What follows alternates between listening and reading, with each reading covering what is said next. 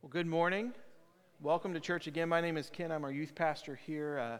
It's a privilege to be with you and to speak with you this morning. This morning, Pastor Chip he has a really awesome opportunity. The church that he was in before he came to NAPNAS, Mackey, turned 100 this year. And so he gets to go back this morning and celebrate that with them. If you were here last year when we got the opportunity to celebrate 50 years, and Dave and Joe and the rest of the pastors came back to just what a special time that was. So he gets to experience that today on the other side of things. And so that's where he is this morning. And as I try to do as often as I can when I speak, and he's not here, I just encourage you to pray for your pastor.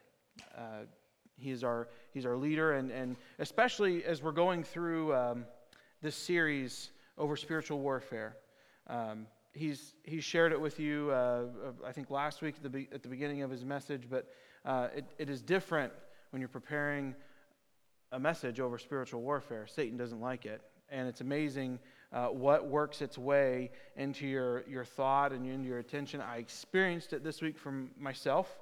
I'm not saying that Satan did anything to me this week. However, I was distracted by anything and everything possible as I prepared this week, and it was a great week. We had a lot going on. We had our what we used to call FCA, we now call it E3, but with the junior high and high school students at Napoleon. We had them here at church on Monday because they didn't have school. And then on Wednesday night, we had a great Wednesday night. I got the opportunity to tell the students that Trent is going to be a big brother. So that was cool. And yes, told the first service that Kristen and Ben and Gabby and myself are going to join a support group for those who are getting ready to make the jump from one kid to two. So if any of you are aware of some good ones, we're open and willing to hear those. But it was a great week, and it should have been a great week to really prepare a sermon, but it was really, really difficult. And I was aware of every noise that happened in my office and in the church. I was aware of every bug that entered my office. Not normally a bug, it didn't bother me.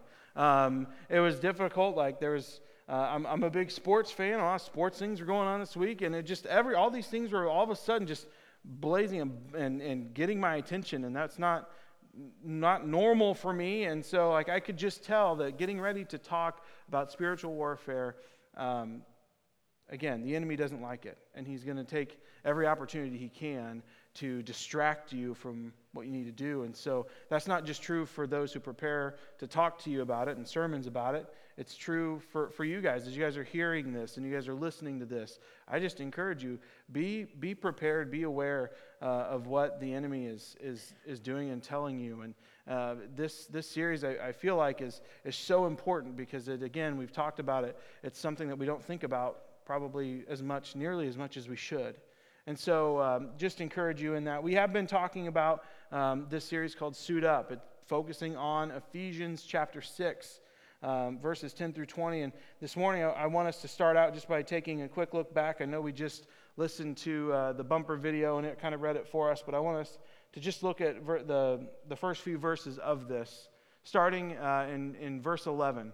Put on the full armor of God so that you can take your stand against the devil's schemes. For our struggle is not against flesh and blood, but against the rulers, against the authorities, against the powers of this dark world, and against the spiritual forces of evil in the heavenly realms.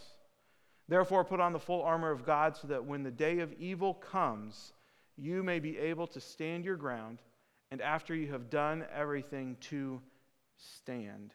Now, the end of that, like when you first read through it, maybe read through it real quick, you're like, well, that ends weird. Because it just said stand like 3 different times in like the same sentence. But what it's telling us is that our goal in this fight, our goal in this spiritual war is not to just survive. It's not to just lay down and hope that the enemy goes in a different direction. It's that God wants to equip us so that we can stand and we can fight and we can move forward in this battle. We are to be aggressive in this battle, not reactive. And so that is why that's what we're talking about throughout this series. The thing that we've talked about each week is you can't win if you don't know. You cannot win this fight if you don't even know it's going on or you act like it's not going on.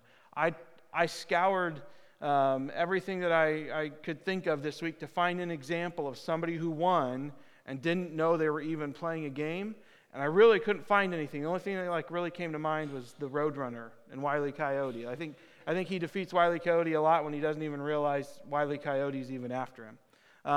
But that's the only example I could think of. You can't win a fight or a competition or a game or whatever if you don't even know you're playing it.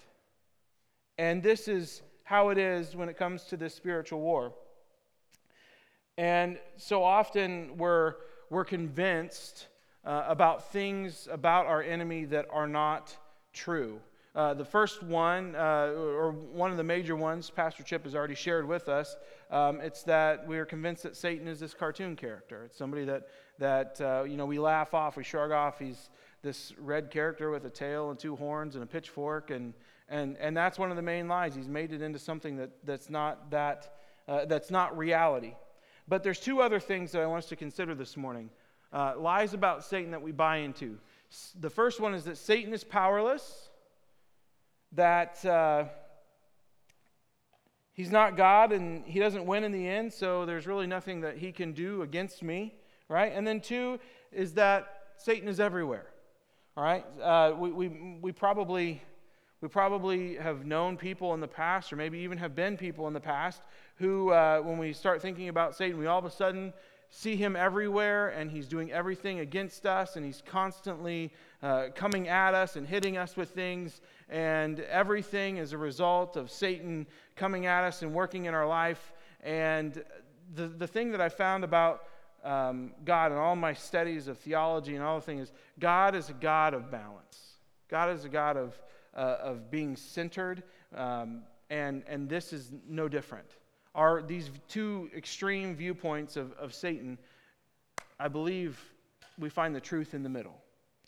Now, people that assume that Satan is everywhere, this isn't the right attitude to have towards the enemy. The enemy wants us to be preoccupied with him. He wants us to think that he's everywhere. He wants us.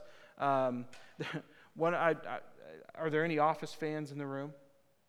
Okay, if you are, you know exactly what I'm talking about. There's an episode where Jim throws a snowball at Dwight, and Dwight wants to get him back. And so Jim comes out of the building one night in the office complex, and there's all of these snowmen everywhere. And he is terrified that one of them is Dwight. And then all of a sudden, he just starts getting pelted by snowballs, and he comes in, his face is bloody, and that's what Satan wants us to think about himself. He wants us to think that he's everywhere. He wants us to be preoccupied with what he's doing, so much so that we can't be preoccupied with God and what God's doing. And so Satan wants to distract us. God wants us just to be focused on him. And so God wants us to not be so caught up in seeing Satan everywhere that we forget to worship, that we forget to come before him and to let him shape us and mold us and talk to us and spend time with him. The other side that we need to understand is that Satan is not powerless. When we look at Satan, it is important for us to know that Satan, he is not God. He does not possess the omni-powers that God has, right? He's not omnipresent. He's not everywhere at the same time. He's not omnipotent. He's not all-powerful. He's not omniscient. He's not all-knowing. But there's some things about Satan that I really feel like we need to know going forward, and it's about who he really is, where he really comes from, his origins, so to speak. And so this morning, I think it's helpful for us to take a look at this. You want to have a great week, just start studying the origins of Satan. It's kind of weird in Scripture, but I did that this week, and I just think it's important for us to know who our enemy really is and where he came from. And so the first thing about Satan that we need to know is he's a created being. So often I think we kind of think that, God is all good and Satan is all bad, and they've always been there fighting each other, and no. God existed in a moment in his own history where there was not a Satan. God created Satan. And sometimes that's hard for us to wrap our brains around. There's a lot of questions that come out of that. Probably 10 other sermons that we could talk about with that. But God created Satan. Satan is not the Alpha and the Omega the same way that God is. He has not always been, and he will not always be. God created him. Next, his original name was Lucifer, and he was created perfect. This shouldn't be terribly difficult for us to understand. We were, at one point in time, created perfect as well. Mankind was created, made in the garden, and Satan was given the opportunity, Lucifer was given the opportunity to follow God, and he was given a choice, just like we were, to follow God, and he chose to sin. He chose to rebel against God, just like we did, but he was created perfect. And the name Lucifer is a Latin name that comes from the morning star. It's one of the names of Satan and one of the titles for Satan in the Bible. And so a lot of theologians attribute his first name as Lucifer. He and his minions were angels who had fallen. So not only is Satan a created being, not only were his demons and his minions created beings, but they were created and placed originally in heaven. And they were with God. They know who God is. They know who God is really well because they were with him at one point in time. He had a heavenly estate. So again, he resided in heaven. So if you think that Satan is unaware of who God is and what God is up to, you are mistaken today. Satan is well aware.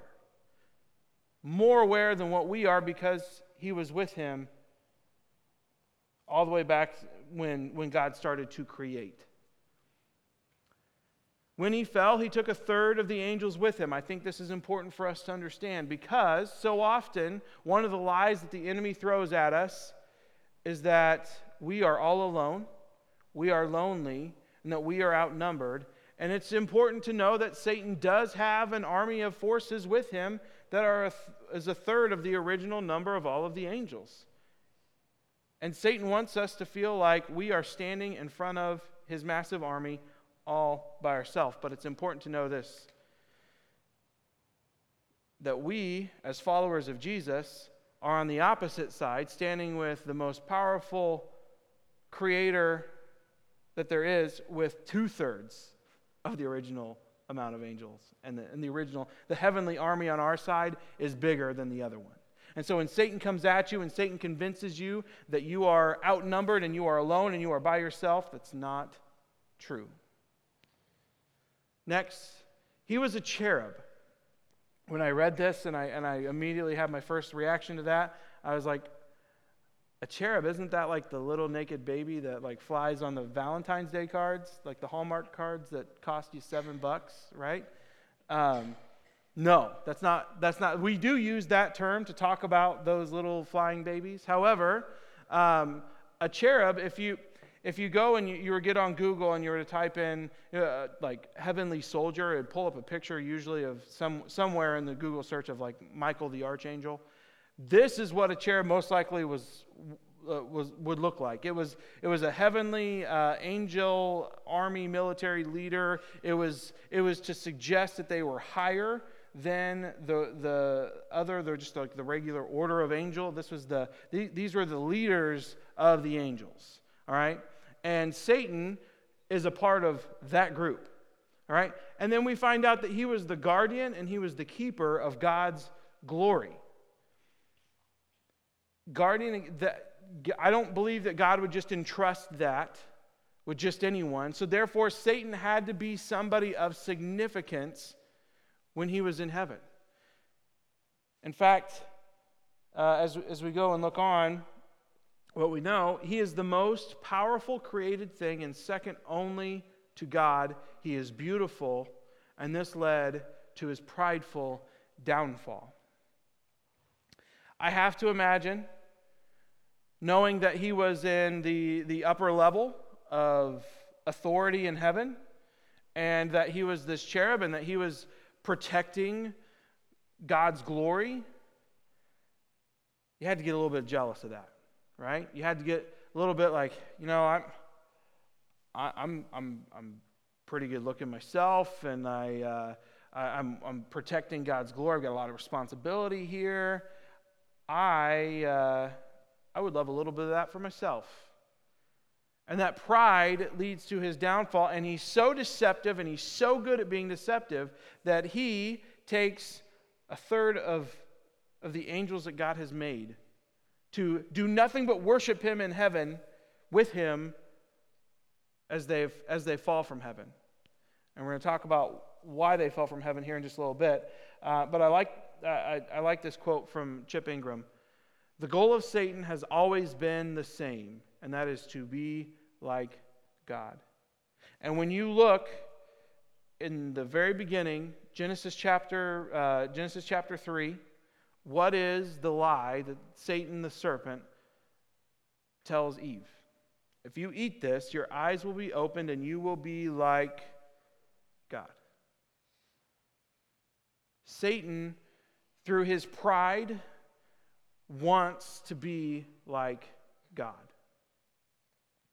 And this is the main tool of deception that he uses.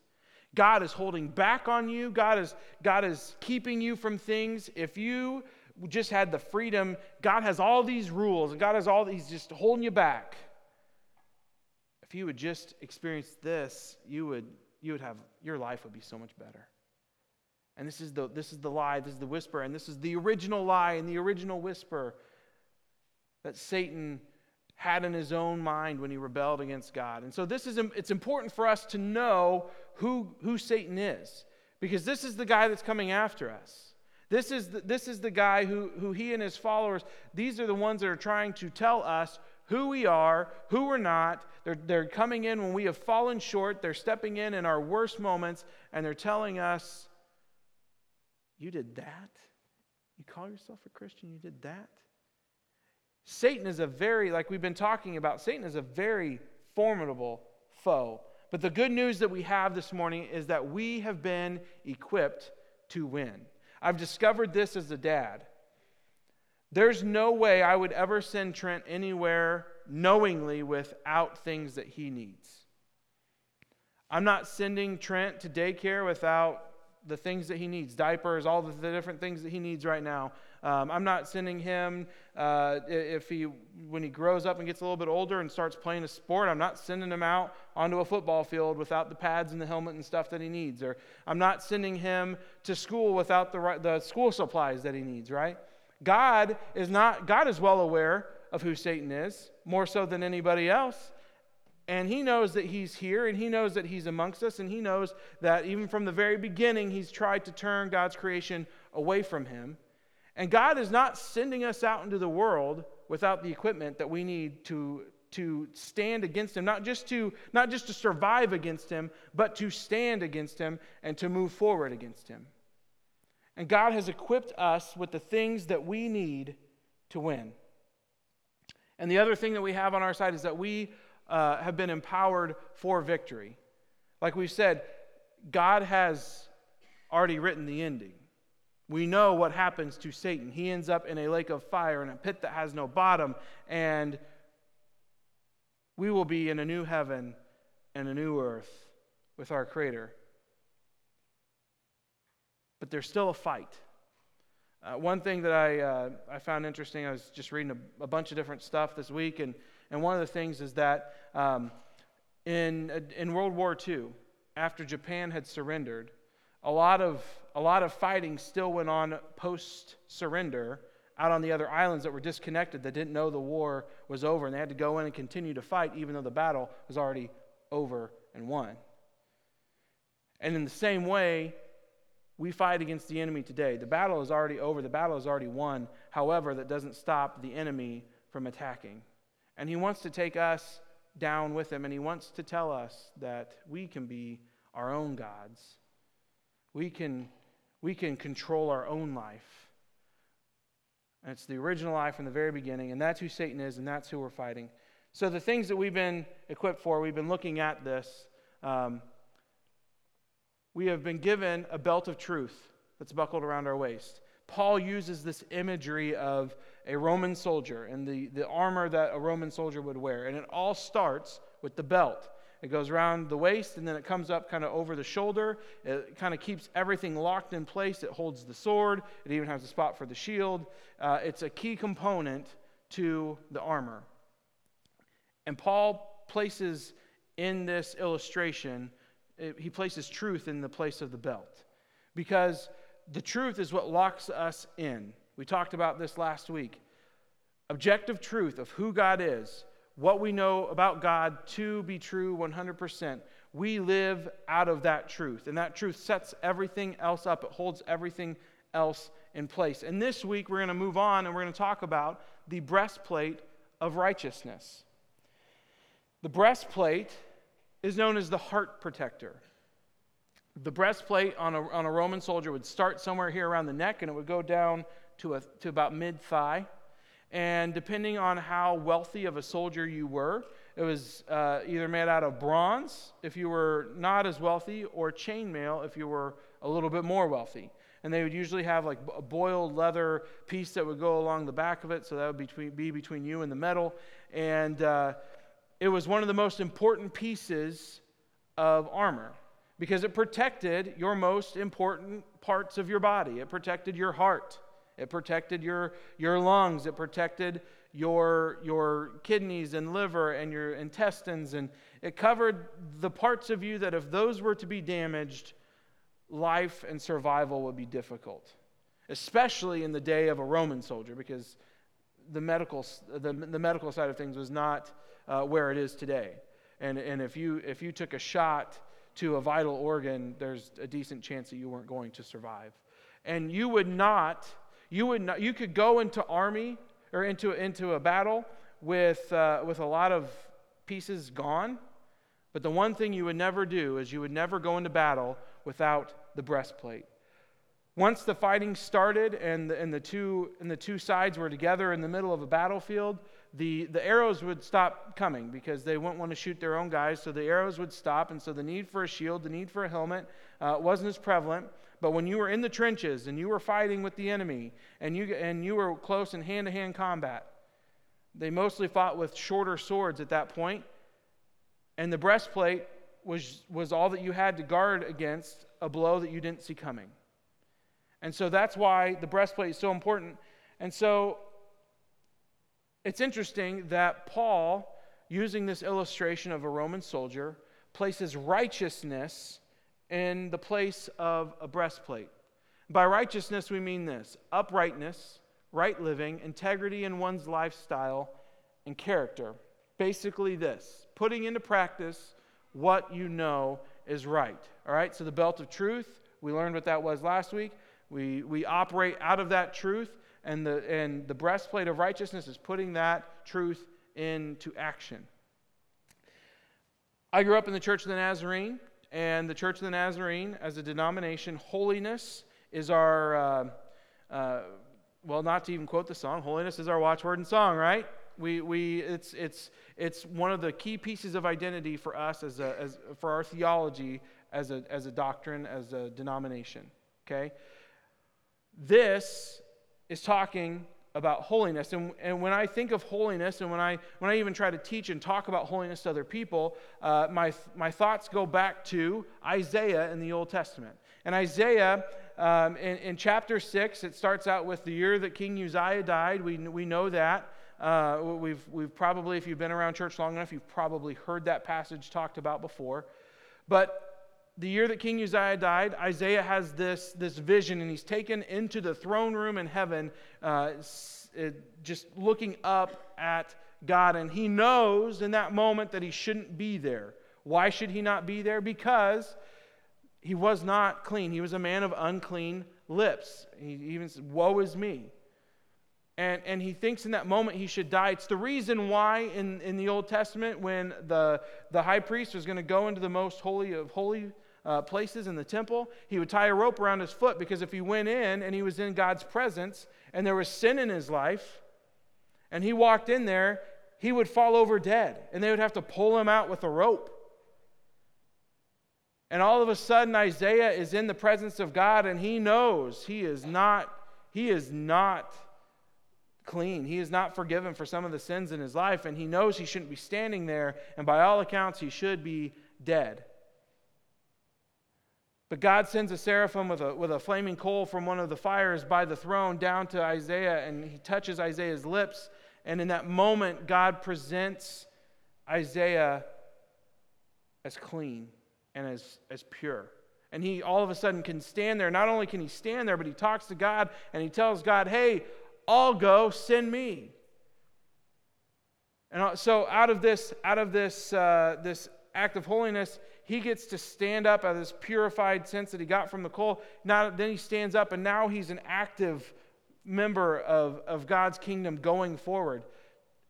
Jump ahead to the New Testament. All of a sudden, Jesus is here, and Jesus is teaching us how to live. He's walking the earth. He's performing miracles, and then he goes to the cross as a blameless sacrifice for our sins. And when he comes back, when he has beaten death, when he has beaten sin, and he comes back to life, all of a sudden Jesus is that coal, that flaming coal for you and for me. Jesus, by his power and his power alone, can make us clean. He can forgive our sins. And then out of that, there's action that's required. Just like when Isaiah is forgiven and the coal touches his lips and he is able to stand up, and God is saying, who shall we go? Who shall go for us? Who shall we send? And he stands up and says, I'll go, send me. We now have the ability to stand up and to move forward in God's kingdom. In fact, Jesus shows us this because when he interacts with people twice in the book of John, Jesus has interactions with people. And he ends the interactions with these people by saying, go and sin no more. It's not enough just to experience the grace and the forgiveness of God. We're supposed to do something with that. That's supposed to be the starting point, not the ending point. And so one of the two people that Jesus talks to when he goes and he tells them to go and sin no more, it's a prostitute. It's a woman who's been living a life of sin. And so it makes sense for Jesus to say, like, hey, don't go do that again. Right? But the other person that he talks to, it's a man who was born without the ability to walk, and he was laying by a pool, and Jesus comes up to him and tells him to stand up, pick up his mat, and walk. And at the end of that interaction, he tells him, now go and sin no more. Well, why would Jesus do that? Why is Paul telling us that holiness, that right living, that living a life of integrity is so important that it takes the place of the breastplate? When Jesus healed the man by the pool and he gives him the ability to stand up and go walk, Jesus doesn't want him to just survive. Jesus wants him to live life and have it to the full. And Jesus knows that if he's just been given this, if he's given this man a new lease on life, if he can walk, if his sins have been forgiven, he doesn't want it wasted by the guy just continuing to operate as he had. He wants him to get better. He wants him to go out and experience this life that God's made for him. And God wants the same for you and for me. He doesn't want us just to go through life accepting just forgiveness and then just stopping there. God has designed this life to be an experience for us and to experience Him in the midst of this world. And He doesn't want us to just continually get strapped down by sinful behaviors and things that will distract us and things that we do that just continue to give Satan a door back into our life. And so we're forgiven out of Jesus' love and His mercy. And then out of that forgiveness, that should change our behavior. We should begin to live differently. And that becomes one of the most important parts of God's armor for us to attack and experience the devil. And Jesus gives us the best illustration or example of how to take Satan on given that. Before I do that, though, I do want to say this. Being holy is not behavior modification. It is protection. I think so often one of the things that culture tries to do and paint people who are holiness people is that they try to make them out to be like the fundamentalist person, the Bible thumper, the family that comes to church all in matching sweaters, and the annoying people that are on TV shows that are Christians, and they make all the Christians kind of tend to be this type of mindset, and they're good behaving people, and that's what they focus in on, is just behavior modification. God has no interest in just making you a good boy or girl. God wants you to live a holiness lifestyle so that you can be protected from the enemy. And this is what we're going to see in Matthew chapter 4. Matthew 4, starting in verse 1, we read that, "Then Jesus was led by the Spirit into the wilderness to be tempted by the devil. After fasting for 40 days and 40 nights, he was hungry. The tempter came to him and said, 'If you are the Son of God, tell these stones to become bread.' Jesus answered, 'It is written, man shall not live on bread alone, but on every word that comes from the mouth of God.' Then the devil took him to the holy city and had him stand on the highest point in the temple. 'If you are the Son of God,' he said, 'throw yourself down, for it is written, he will command his angels concerning you, and they will lift you up in their hands, so that you will not strike your foot against a stone.'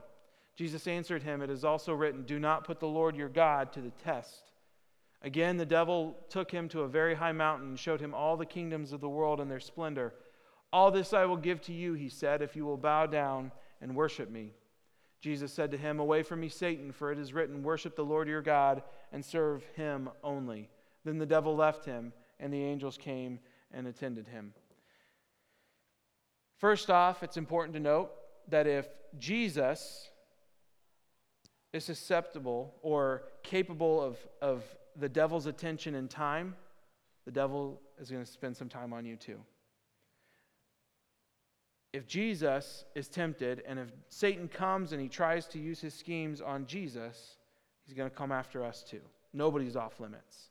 And so it's important for us to see how Jesus responds. And there's a few things that we're going to pull out of this passage. The very first thing is Satan comes when we are most vulnerable. Jesus was fasting in the desert for 40 days. I don't know how long the longest has been that you have gone without food, but there comes a point when you've gone without food to where it's the most important thing to you. And I have to imagine that at the end of 40 days, Satan didn't come on day 39, Satan came on day 40. A lot of us have a lot of different day 40s. Satan doesn't come when we're well rested, and he doesn't come when we're well fed, and he doesn't come, well, he can, but he tends to not come when we're well provided for, and he comes when we're stretched out. He comes when we're tired. He comes when we are our sense of anxiety is heightened. He comes when we're hungry. He comes when we're broke. He comes when we're fighting. He comes at just the right moment when we are the most vulnerable. We have to be ready before Satan arrives.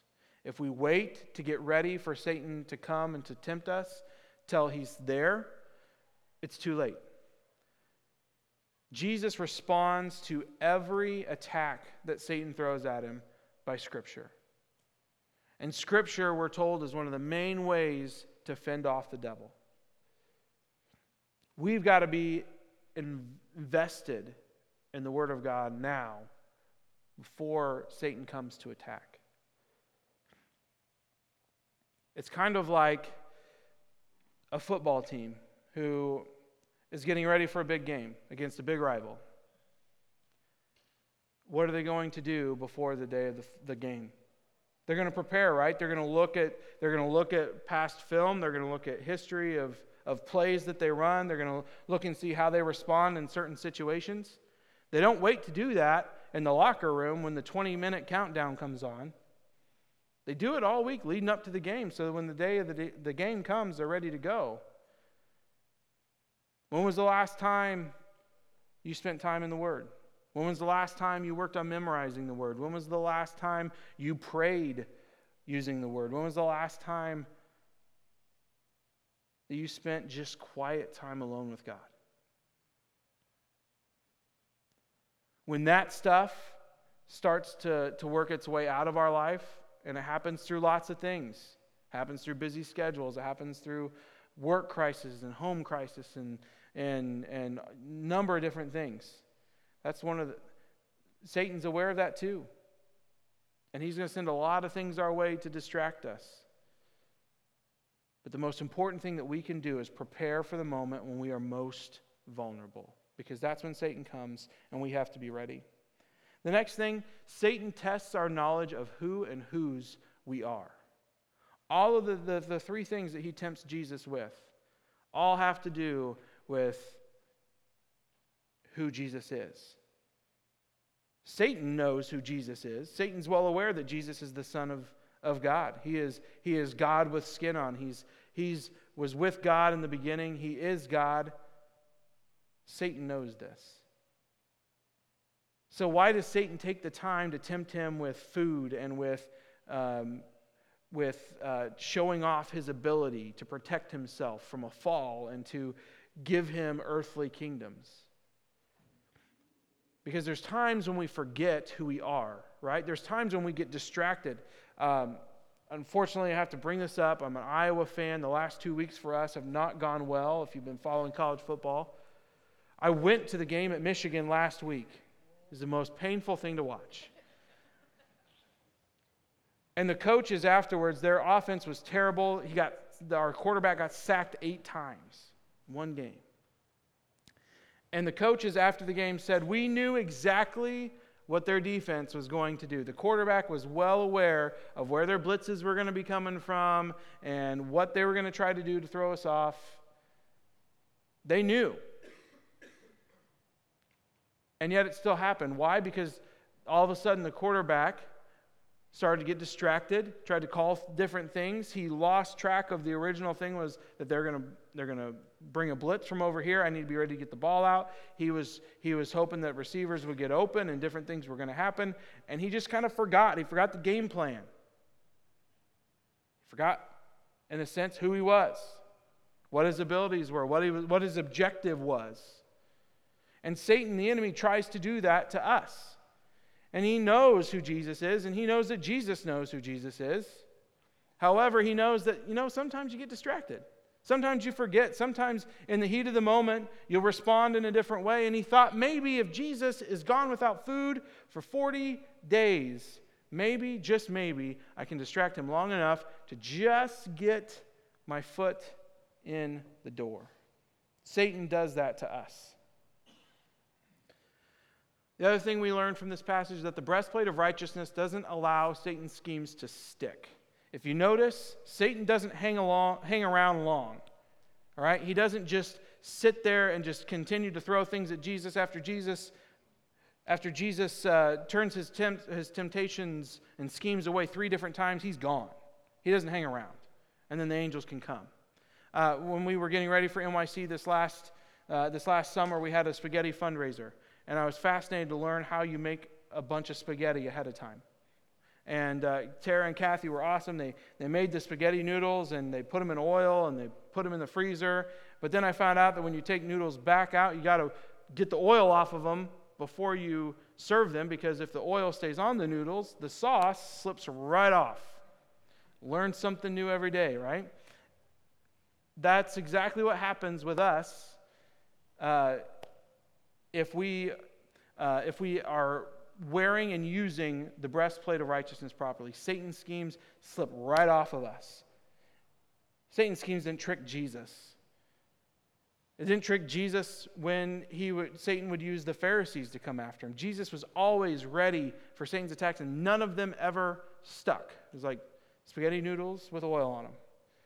Because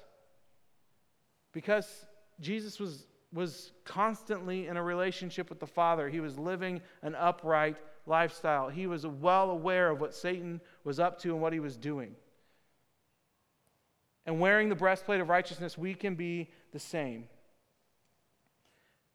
The last thing, it's not until we put the truth into practice that Satan is defeated.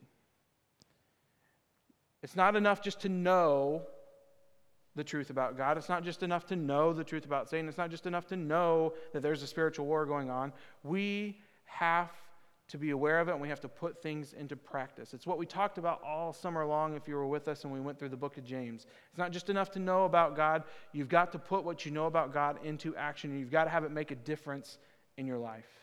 And that's what the breastplate of righteousness is about. In closing, in April of 1970, there was a mission through NASA that took place that was going to send men to the moon for the third time.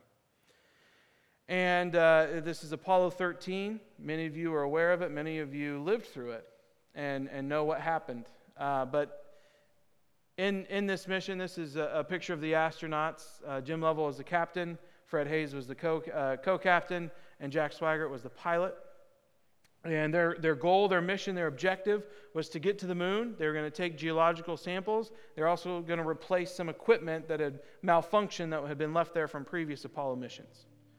And that was the mission, that was the goal. The kind of the luster of the space movement had started to fall off. We had made it to the moon, and people weren't as enthralled with it as maybe they once were. But it was still a big deal. They were doing a live broadcast from space, talked to the president, all that kind of stuff. It was kind of a neat thing, and something that NASA spent millions and millions of dollars on, was very proud of. And if you are aware of the actual event, or you even just watched the movie, you know that after that broadcast happened, they stirred the oxygen tanks, which was a normal thing they did routinely throughout the trip. And when they stirred the oxygen tanks, there was an explosion in the main service module. They had to leave the main service module and go to the lunar module just to survive, to keep enough resources so that they can make it back. They used the moon's gravity to slingshot them around. They weren't able to go to the moon. The whole mission was thrown off. Basically, the mission just became to bring them home. And a few days later after that, they splashed down in the South Pacific Ocean. And the mission was called a successful failure. Successful in that they made it back and that they were alive, but a failure in that they never made it to the moon. In the days following the mission, they started doing a bunch of research and an investigation happened to find out what took place, what happened. And they found out that inside the oxygen tank there was a coil, and then that coil was wrapped accidentally with combustible Teflon. And so when they stirred the oxygen tanks, a spark hit, the Teflon went up in flames, it ignited the oxygen, there was an explosion. And all of a sudden, the mission was completely over. And in fact, it was a miracle that they even came back with their lives. God doesn't call us to a life of holiness, and God does call us to a life of holiness. We're told multiple times in Scripture to be holy, therefore as I am holy. It's in the New Testament, it's in the Old Testament. We're called to be holy, not, again, to be good boys and girls, to have our best behavior. We're called to be holy because the smallest mistake, the smallest thing can throw off our mission, can throw off our life. Our hope to experience life to the way that God designed it to the fullest can be dismantled by one little thing that we might hold back on. One area where Satan has a foothold in our life, one area where the breastplate isn't attached correctly, can allow Satan to come in and to do his worst work. We think that whatever that is secret. Nobody else knows about it. It's not hurting anybody else but me. But what we come to find out is it just takes one little thing to cause an explosion. Satan doesn't need a whole lot of room to operate. And God wants to send us out into a battlefield completely protected, so He calls us to a life of holiness to protect us. Not to give us a sense of pride for how good we are, but He wants us to be fully protected. And so this morning we're called to put on the breastplate of righteousness to defend and defeat and to move forward in our fight with the enemy. And so my question to you as we close, as we leave this morning, if you're a journal person and you've got your journal out, I'm going to ask you to write this down. If you are not a journal person, maybe make a note of it in your phone or write on the edge of your bulletin. What is the area for you where Satan has the slightest bit of a foothold right now? Where is your breastplate not fully attached? I want you to write it down, and I want you to spend time this week praying about it and thinking about it, because it just takes one minor defect. That's what they called the thing that happened with the coil. They called it a minor defect. one minor defect can destroy the mission, can destroy your life, can destroy the happiness, the hope that God has given you. So what is that? Spend time praying about it this week. Maybe you don't know what it is. Maybe you know that there's something, because you can feel it, and it's something that Satan has used over and over and over again to come back at you when you've been at your most vulnerable. But what is it? Pray about it this week. Ask God for victory in this area. Remember, we're fighting from victory. We're not fighting for it. God's already defeated our enemy, and He can give us the power in which to do it. The power in which to defend ourselves, the power to move forward. And that's what we want to happen this series. That's what we want to happen this morning. So this week, I want you to spend time praying about that. And I want you to remember this. And the reason why I asked you to write it down is because I fully believe that with God's help, you will. And you'll be able to look back, and it will be able to be a monument of sorts that you can look back on. You know, I struggle with that, and God helped me defeat that. So the next time that Satan gets a foothold maybe somewhere else, because Satan's going to come back, and he's not just going to give up. He's going to continue to tempt you. He's going to continue to come at you. You can look back and you can say, you know what? I struggled with this, and he convinced me I was somebody I wasn't, but then I look back at this, I prayed about this, God helped me defeat this part, and I know for a fact that God can help me do that again in this area. And it just serves as a reminder of how good God is for you and for me. So what is that area for you this morning? I want you to write it down, and we're going to pray about it right now. I want you to continue to pray about it this week, and then we're going to go from this place. But let's pray this morning as we close. Dear God, we thank you for this day. We thank you for just this moment to be in your presence. We know how busy life can get. We know how distractions can come in an instant, in a moment. And for this moment, just for this time this morning, we've been able just to sit here. We've been able to stand and worship, and we've been able just to spend time in your presence. And dear God, we acknowledge this morning that we are up against a formidable foe, a foe that you know better than we could ever know, and a foe who knows us better than sometimes we even know ourselves. He knows when we're the most vulnerable. He knows what makes us frustrated and mad and anxious. And dear God, this morning I just pray that as we go throughout this battle, this fight, this spiritual warfare that we've been talking about, I pray that we would be able to know the areas that Satan is attacking in our own life. I pray that we would be so aware of these footholds, these areas where Satan has been using to come into our mind and to tempt us and to tell us that we're not worthy, that we're not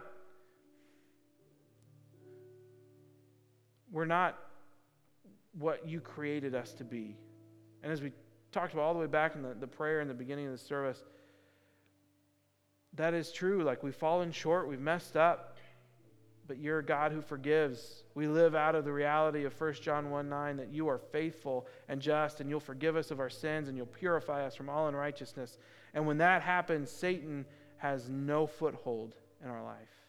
So God, I pray this morning for the person who's here, who's just struggling, who knows that there's a place in their life that Satan's just been attacking. God, I pray that you'll deliver them from that. And I pray that we would all be able to look back and we'd be able to see the places in our life where you've helped us to claim victory and to defeat the devil and his schemes and to see him clearly for who he is, the father of lies and the deceiver of many. God, we thank you that you're a God who doesn't send us into this fight on our own. You have equipped us. You've given us the ability through the death and the resurrection of your Son to fight this battle. And so, dear God, we just thank you, and we pray that you be with us as we go today. We pray that you would help us to fight well. We pray that we would be well aware of the movements of the enemy. And dear God, we wouldn't be so preoccupied with what he's doing that we lose focus on you. We thank you for who you are. We thank you for loving us. We thank you for creating us and forgiving us. Dear God, it's in your name that we pray today. Amen.